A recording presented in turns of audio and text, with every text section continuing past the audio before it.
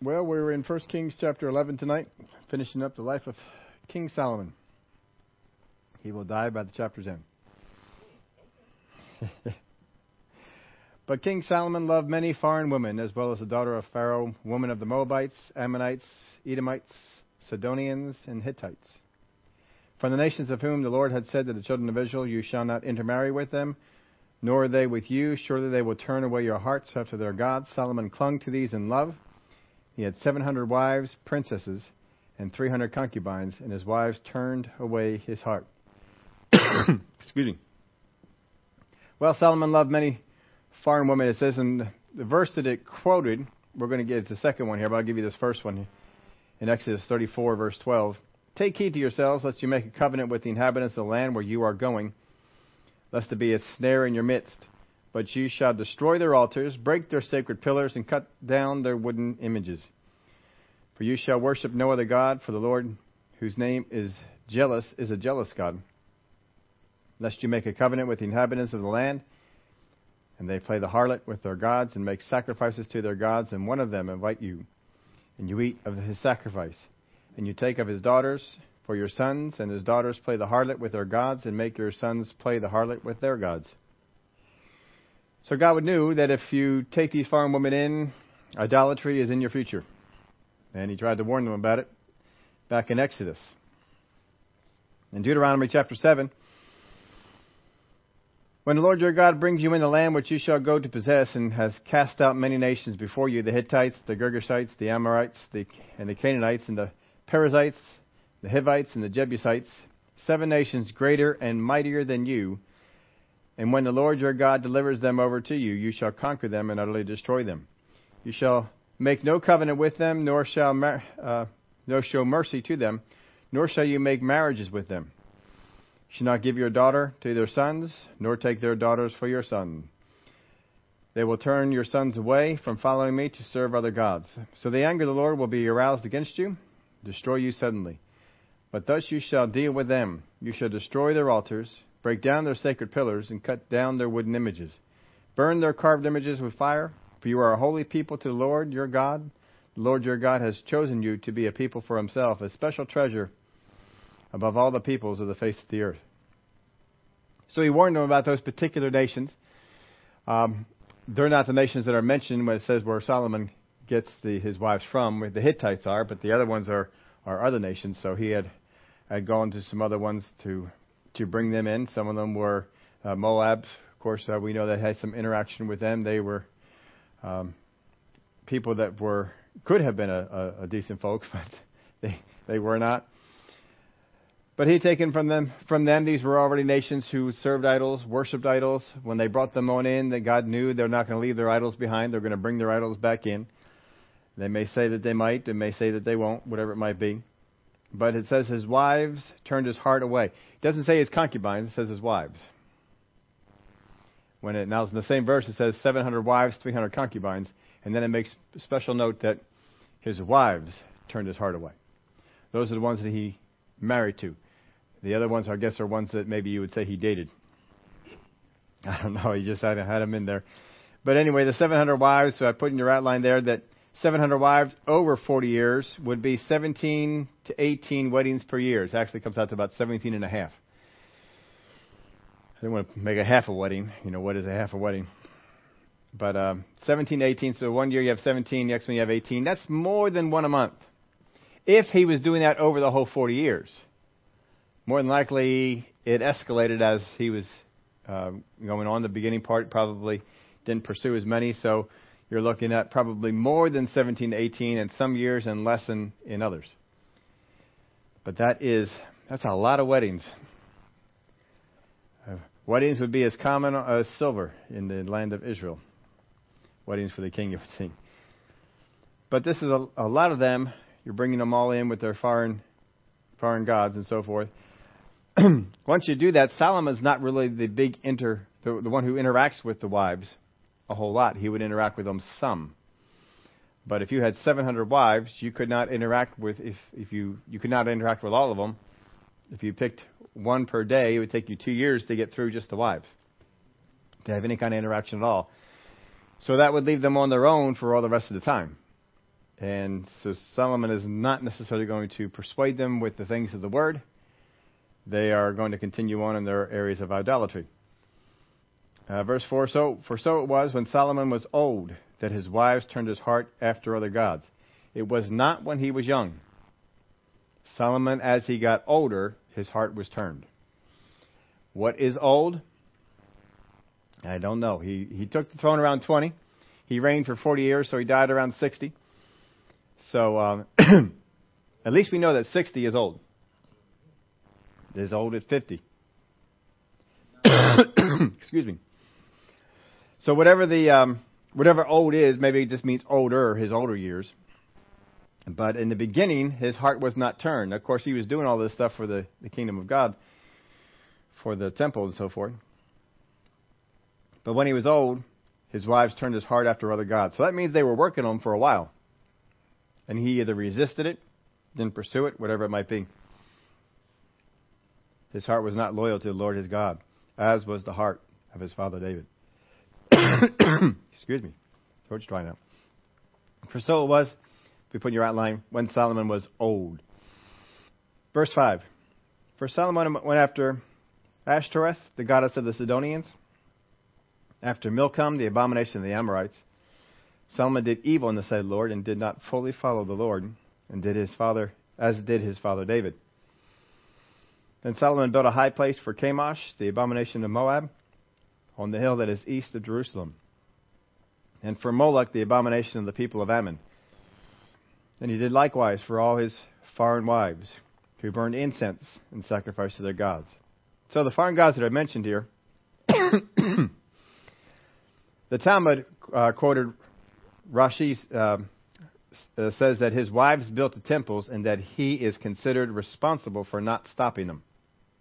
That's what the Talmud is quoted as doing. So it is possible that he didn't actively do it, but that they did it as queens or as some of the women married to the king. They had access, I guess, to his money.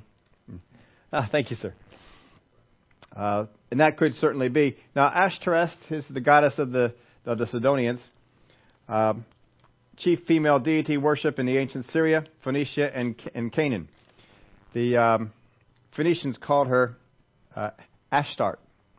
And we have a number of names that are listed for her. The Assyrians worshipped her as Ishtar, which, of course, we all know as where we got our goddess for Easter. So that's where that one comes from. Solomon brought that worship into the children of Israel. The Philistines had a temple of Asherah. You've heard that name mentioned as well. So apparently these are all the same. 1 Samuel 31 and verse 10 talks about Asherah. Because of Israel's incomplete conquest of the land of Canaan, Asherah worship survived and plagued Israel starting as soon as Joshua was dead in Judges chapter 2. So as soon as Joshua dies, they start bringing idol worship in. This is one of them. Asherah was represented by a limbless tree trunk planted in the ground. The trunk was usually carved into a symbolic representation of the goddess. Because of the association with carved trees, the places of Asherah worship were commonly called groves. And the Hebrew word Asherah, plural Asherim, could refer to either the goddess or to a grove of trees. One of King Manasseh's evil deeds was that he took the carved Asherah pole that he made and put it in the temple. Manasseh was probably the worst king that Israel had as far as idolatry was concerned. Another translation of the carved Asherah pole is the graven image of the grove. She is considered the moon goddess. Asherah was often presented as a consort of Baal. And remember when we had Ahab, we had the prophets of Asherah, prophets of Baal. That's why they were teamed up. Baal was the sun god.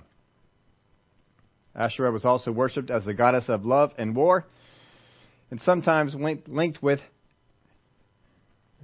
Anath, another Canadian goddess. Worship of Asherah was noted for its sensuality. It involved ritual prostitution. The priests and priestesses of Asherah also practiced divination and fortune-telling.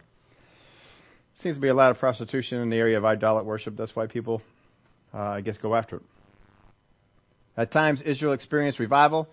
The notable crusades against Asherah worship were led by Gideon, King Asa, and King Josiah. Milcom is the god of the Amorites. Now, Milcom was looking up some of these things, and some think that he was the same god as Molech, and some think he was the same god as Chemosh. But in the Word of God here, we have Milcom listed with Chemosh and Molech. So it must be there is some differences in there, even if they were the same God that they referred back to. The Amorites had one way to worship him.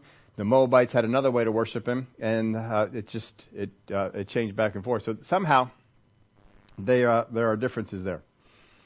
Don't know exactly what they all were. I tried to get something more on Milcom. I couldn't find a whole lot on him at all. Most of the things just deferred over to Chemosh and especially to Molech.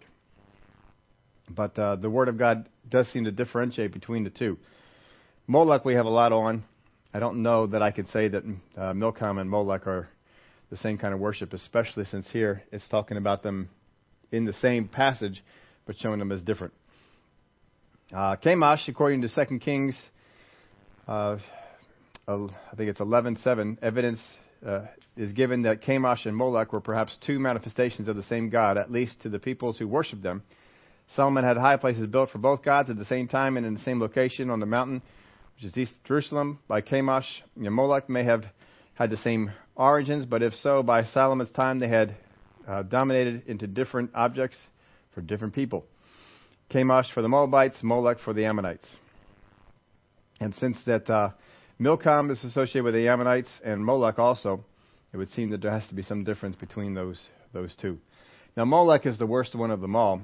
Molech was a worship practiced by the Canaanites, the Phoenicians, and related cultures in North Africa and the Levant. The Phoenicians, of course, is someone that Solomon had a lot of treaties with. They had a lot of interaction with. He liked the king that was up there, and so this stuff came on over. But Molech was the one that the Word of God talked about. God was, of all the idols they went after, God was shocked they went after this one, because this is the one they had the child sacrifices for. Had the big iron altar. There was a furnace inside, and they would put the babies into the idol's hands, light the fire, and the baby would just be consumed by the heat, and you'd hear the baby screaming and crying until finally the baby didn't scream and cry anymore. Can you imagine doing that as a parent? I cannot imagine people being able to do that. But the people would go after worshiping Jehovah, who loved their children and wanted to see their children grow old and do good things. And they would leave that to go and worship Moloch. We see a lot of that same thing today with some of the religions that are out there that people are pursuing, especially the Muslim religion. It's a very violent religion. It's very harsh religion. And yet people will go after that and leave some of the others. Leave the worship of God. Then Solomon built a high place for Chemosh, the abomination of the Moab, on the hill that is east of Jerusalem, and for Molech, the abomination of the people of Ammon. And he did likewise for all his foreign wives who burned incense and sacrificed to their gods. So there it says that he built them. Torah says that he didn't build them, he just allowed them to build them. Whichever way it was, he didn't stop them. And so the Jewish folks see you didn't stop it, you are guilty of it. They see him as building it. I'm sure that God does as well, because he should not have been allowing, as king, you don't allow these kind of things to come into the kingdom of God, into the nation of Israel. Verse 9, so the Lord became angry with Solomon because his heart had turned from the Lord God of Israel, who had appeared to him twice, and had commanded him concerning this thing, that he should not go after other gods. But he did not keep what the Lord had commanded. Therefore the Lord said to Solomon, because you have done this and have not kept my covenant and my statutes, which I have commanded you, I will surely tear the kingdom away from you and give it to your servant. Nevertheless, I will not do it in your days, not for Solomon's sake, but for the sake of your father David. I will tear it out of the hand of your son. However, I will not tear away the whole kingdom. I will give one tribe to your son, and for the sake of my servant David, for the sake of Jerusalem, which I have chosen. So all the good things that Solomon did, the building of the temple, all the things that he did for God, all the money he put towards God, God doesn't look at any of that. God doesn't care about any of that. You didn't keep your heart pure. You didn't keep following after me. You let these other things go on instead. And so if it was up to Solomon, God would have wiped him out. But because of David, he says, I'm not going to wipe you out. And because of David, I'm not going to take the kingdom away in your days. I'm going to wait until your son comes to the throne. Verse 14, now the Lord raised up an adversary against Solomon, Hadad the Edomite. He was a descendant of the king of Edom. Now the Lord didn't raise this guy up. The Lord simply didn't stop it. Because God says, your enemies will be able to overpower you. They'll be able to come against you if you go against the things that I tell you to do, because then I can't fight for you. Then we can't stand on, I can't strengthen you. So because Solomon didn't stay with the Lord couldn't stay with him and help him out. So therefore these folks did. For it happened when David was in Edom, and Joab, the commander of the army, had gone up to bury the slain after he had killed every male in Edom, because for 6 months Joab remained there with all Israel until he had cut down every male in Edom. So they defeated Edom, and in so doing they were going to go through and cut down every male so that there was no male left in the land. Well, this guy escapes. He gets out. And he heads on down to Egypt, and he stays down in there. Then Hadad fled to go to Egypt, he and the certain Edomites of his father's servant with him. Hadad was still a little child. Then they arose from Midian and came to Paran, and they took men with them from Paran and came to Egypt, to Pharaoh, king of Egypt, who gave him a house, a portion of food for him, and gave him land. Now this is a different Pharaoh than the one which Solomon had the treaty with, entered into the marriage. This one was before that. This is the Pharaoh during David's day. And this guy had gone on down there then. So the Pharaoh liked Hadad, found great favor in the sight of Pharaoh, so he gave him his wife, or gave him as wife the sister of his own wife, that is, the sister of Queen Tahpenes. Then the sister of Tahpenes bore him Genubath, his son, whom Tahpenes weaned in Pharaoh's house. And Genubath was in Pharaoh's household among the sons of Pharaoh. So when Hadad heard in Egypt that David rested with his fathers and that Joab, the commander of the army, was dead, because that happened pretty close to each other, Hadad said to Pharaoh, let me depart, that I may go into my own country. Pharaoh said to him, but what have you lacked with me, that suddenly you seek to go to your own country? So he answered, nothing, but do let me go anyway. So Hadad, even though he was very young when he came out of the land, still had a love for his homeland. Once he heard that David had died, and Joab, he felt like I could go there, and no one's going to be looking for me, coming after me. And so he went on back, but he's carrying bitterness to Israel and to the house of David, which Solomon now is. So he became an adversary. We don't know what he did.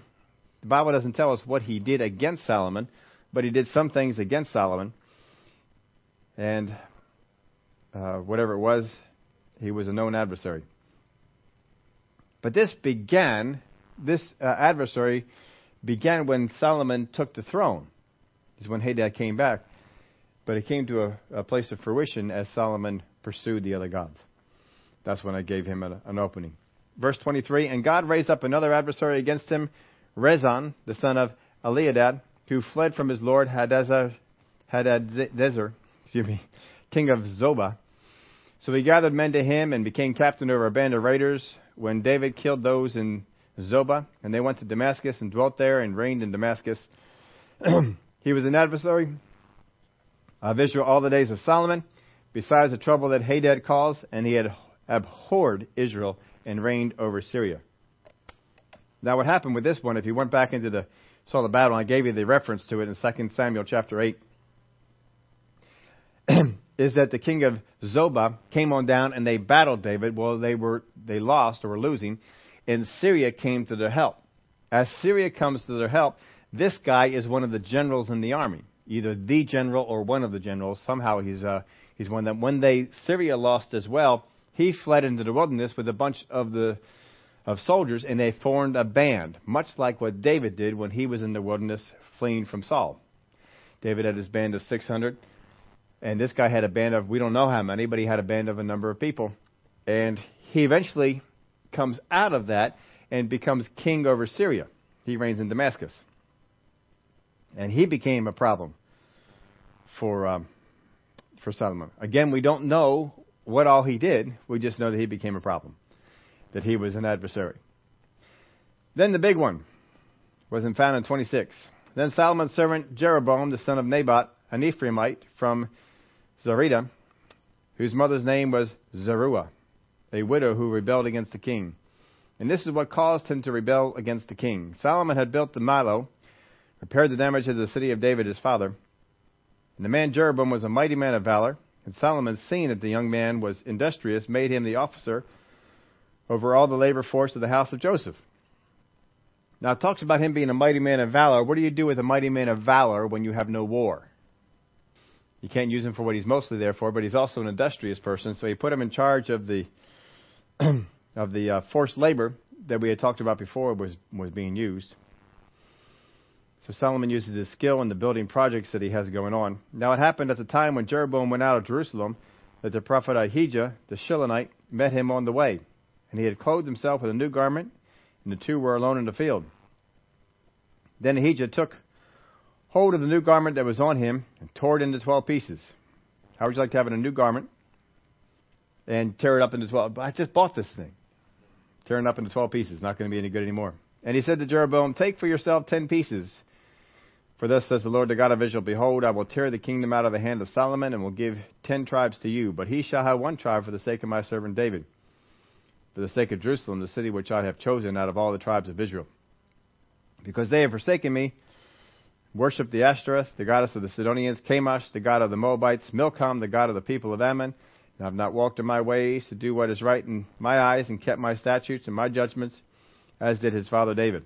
However, I will not take the whole kingdom out of his hand, because I have made him ruler all the days of his life for the sake of my servant David, whom I chose because he kept the commandments and my statutes. But I will take the kingdom out of his hand, out of his son's hand, give it to you, 10 tribes.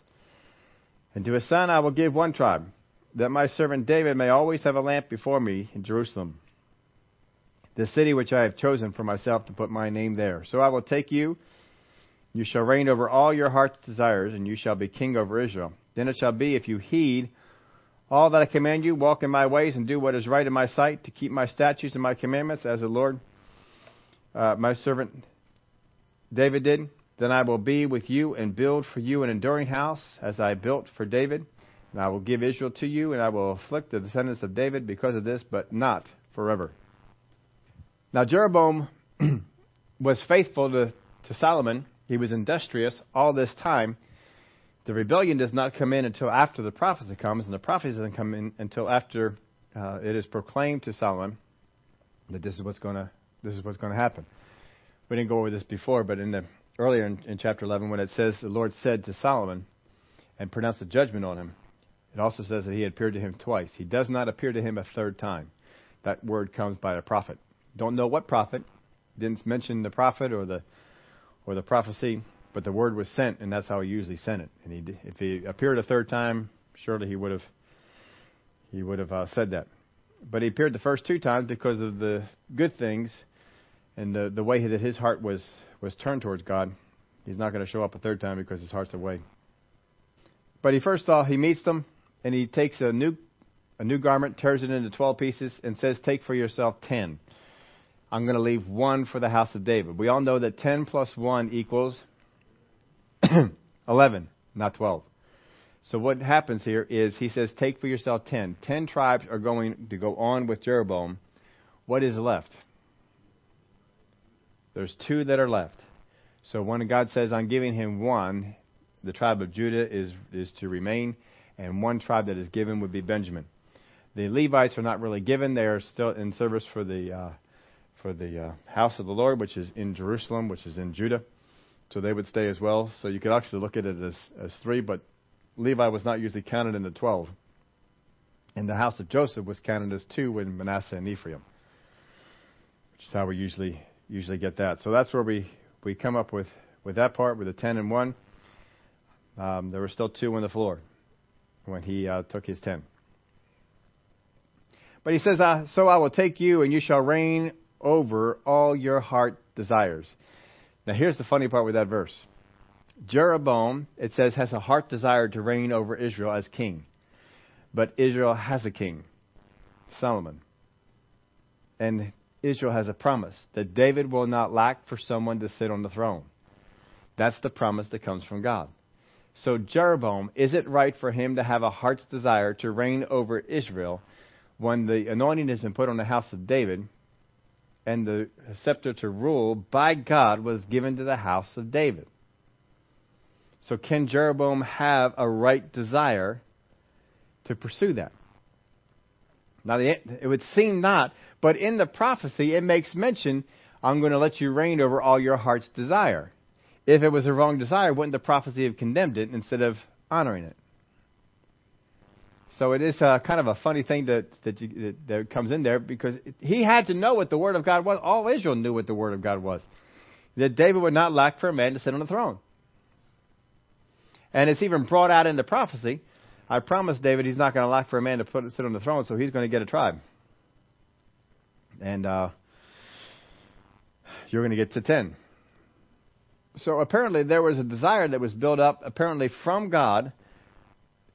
It may have been after Solomon had pursued all these other things and all these other gods, but God seems to honor it. But if you are Jeroboam and you are having a desire to take something that the Word of God says belongs to someone else, can you see where there'd be a problem that could come up there?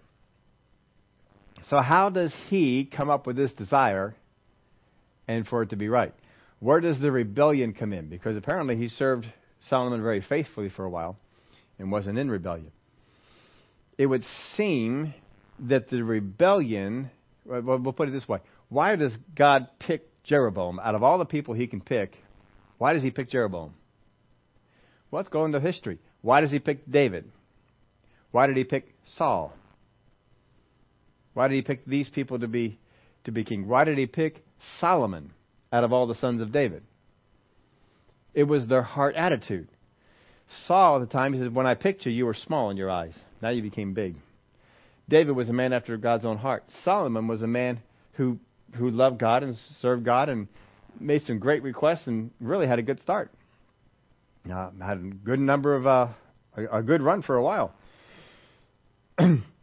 Would we not have to assume that Jeroboam's heart was very much like Solomon's was in the beginning, like David's was, and like Saul's was in the beginning? If his heart was like that of the predecessor, the three people that were picked before, and Solomon begins to build, or at least allow to be built, idolatrous places of worship, what would that do to someone whose heart is loyal to God? Would that not cause a rift between him and the king? King, you're leading people against the worship of our God. We can't be doing this. We need to be a worshiper of our God. And his rebellion to the king stemmed from the king's rebellion to God. Wouldn't that make sense? Why else would God pick him? Of all the people he's got to pick, he picks the guy probably who's defending God and who is defending God in the midst of all this idolatrous stuff that's going on. He even stood up to a king, very powerful, very rich king. He stood up to the king about this to the point that he had to leave town. He had to flee for his life. So it seemed that Jeroboam's rebellion is because of the idolatry that Solomon had gotten into. That until Solomon became an idolater or allowed idolatry in the land, he was fine with being loyal to the king. And when he begins to see this, a desire could come up on the inside. God, if I was king, I would not let Israel go after this. I would not allow Israel to pursue these things. I would stand up for your name. And he probably means it too. And God saw that he probably meant it. And he pursued that. So to me, the rebellion comes out of his loyalty to God. Because up till then, he's been loyal to Solomon. But when Solomon leaves his loyalty to God, Jeroboam can't. And he remains loyal to his God and therefore rebels against Solomon. And so the prophet comes over and sees this rebellion that he has against Solomon and says, hey, I see what you're doing. I see what's in your heart. Your heart says, I want to take Israel and lead them back to God. And God says, I'm going to give you 10 tribes. You're going to have an opportunity to do that. Verse 40, Solomon therefore sought to kill Jeroboam, but Jeroboam arose and fled to Egypt, to Shishak, king of Egypt, and was in Egypt until the death of Solomon. Now the rest of the act of Solomon, all that he did and his wisdom, are they not written in the book of the acts of Solomon? And the period that Solomon reigned in Jerusalem over all of Israel was 40 years. And Solomon rested with his fathers and was buried in the city of David, his father, and Rehoboam his son reigned in his place. So Solomon sees what Jeroboam is doing, and what's Jeroboam's response? I will kill you. Is that a good response? When David missed God and the prophet confronted him, David repents. When Saul missed God and the prophets correct him, his response is, I will kill David. So Solomon has followed after Saul, not after David. He desires to kill him. And that's where Solomon had gone. Solomon may still see himself as a worshiper of God and allowing his wives to become idolaters. That may be how he's looking at this. But that's not how God's looking at it, and it has had an effect on Solomon. The Word of God says that his wives, as he was old, his wives turned his heart from following after God.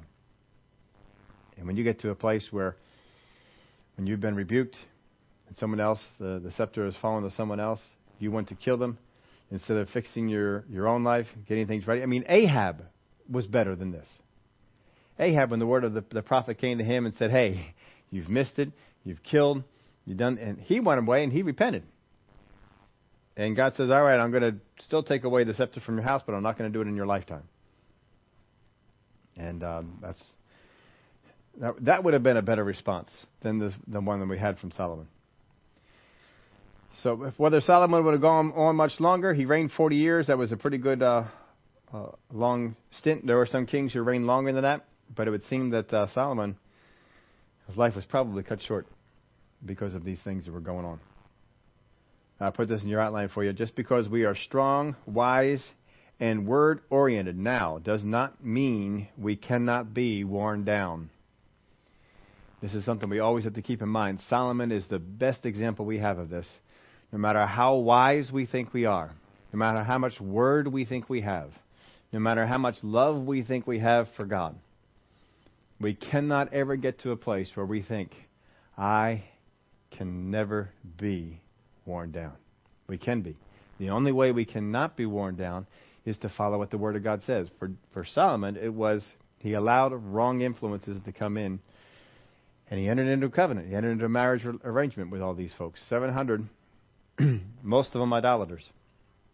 I don't know how many of them were, but a lot of them were foreign women who brought in idolatry. 700. 300 concubines, we don't know what they were, but they're not the ones who turned his heart. It was the wives. So we don't focus on the 300, we focus on the 700. These are the ones that did it. They took the wisest man who had walked the earth to that point. I think Jesus was wiser, but up until then, probably no one wiser than Solomon. Took the wisest man, a man who had great love for God, and wore that down to the point where he not only allowed, but it seemed to be somehow practiced some of this foreign God worship. To the point that his heart was hardened enough that he could think about murdering someone who was probably standing up for the things of God. Jeroboam was probably just saying, we cannot leave the worship of God. We cannot allow this stuff to come in. This is what Moses said. This is what Joshua said. This is what the Word of God says. This is what's written in Exodus. This is what's written in Deuteronomy. These are the things that God commanded us. He's probably bringing him into remembrance of these things. And he doesn't like it. And when he finds out that the prophecy was made, that's just too much. Now, Jeroboam doesn't keep this up. He has great love for God, but even for him it wears away. Much quicker than it does for Solomon. And it's because of fear. So we'll see him as time goes on. We're chapters in here. But no matter how strong we think we are, we've got to stay with the Word. We've got to stay in the Word every day. The Word of God told Joshua, this book of the law shall not depart from your mouth, but you shall meditate upon it day and night. All the days of your life. We can't just do it for the beginning and figure like we can coast on the rest. We got to be in the Word. We got to stay with the Word. We got to keep people around us that keep us sharp on the Word, to keep us going on this, because it doesn't happen right away. But you get out of the Word, You get out of listening to the Word. You get out of studying the Word. You get out of growing in the Word. And you will wear away to the point of doing things you never thought you would have. Countless examples of it in the Word of God. Solomon is just probably the greatest. Someone who would go from the place where he was, such love for God, to God appeared to him twice and gave him great promises. To that point, to turn from that God. That is just amazing. But it happens. Well, Father, we thank you for examples we have in the Word of God, positive ones as well as negative ones. Ones that show us what happens, like with David, when we pursue you, and if we do miss it, repent, that we can get going again. But then we also have examples like Solomon. Shows us that we can have a great start, great middle, but fail at the end. And everything that we did in our life is lost. Nothing matters. Father, it's so important that we stay true to your word, true to your commandments, true to your promises. That your great promises carry great responsibility on our side. And that we can do them. We can carry them out. Thank you, Father, for the example we have of Solomon. Thank you for the examples in your word. We must always remember, no matter how strong we think we are, we can be worn down. And to always be on the lookout. Always be watchful. In the name of Jesus we pray. Amen.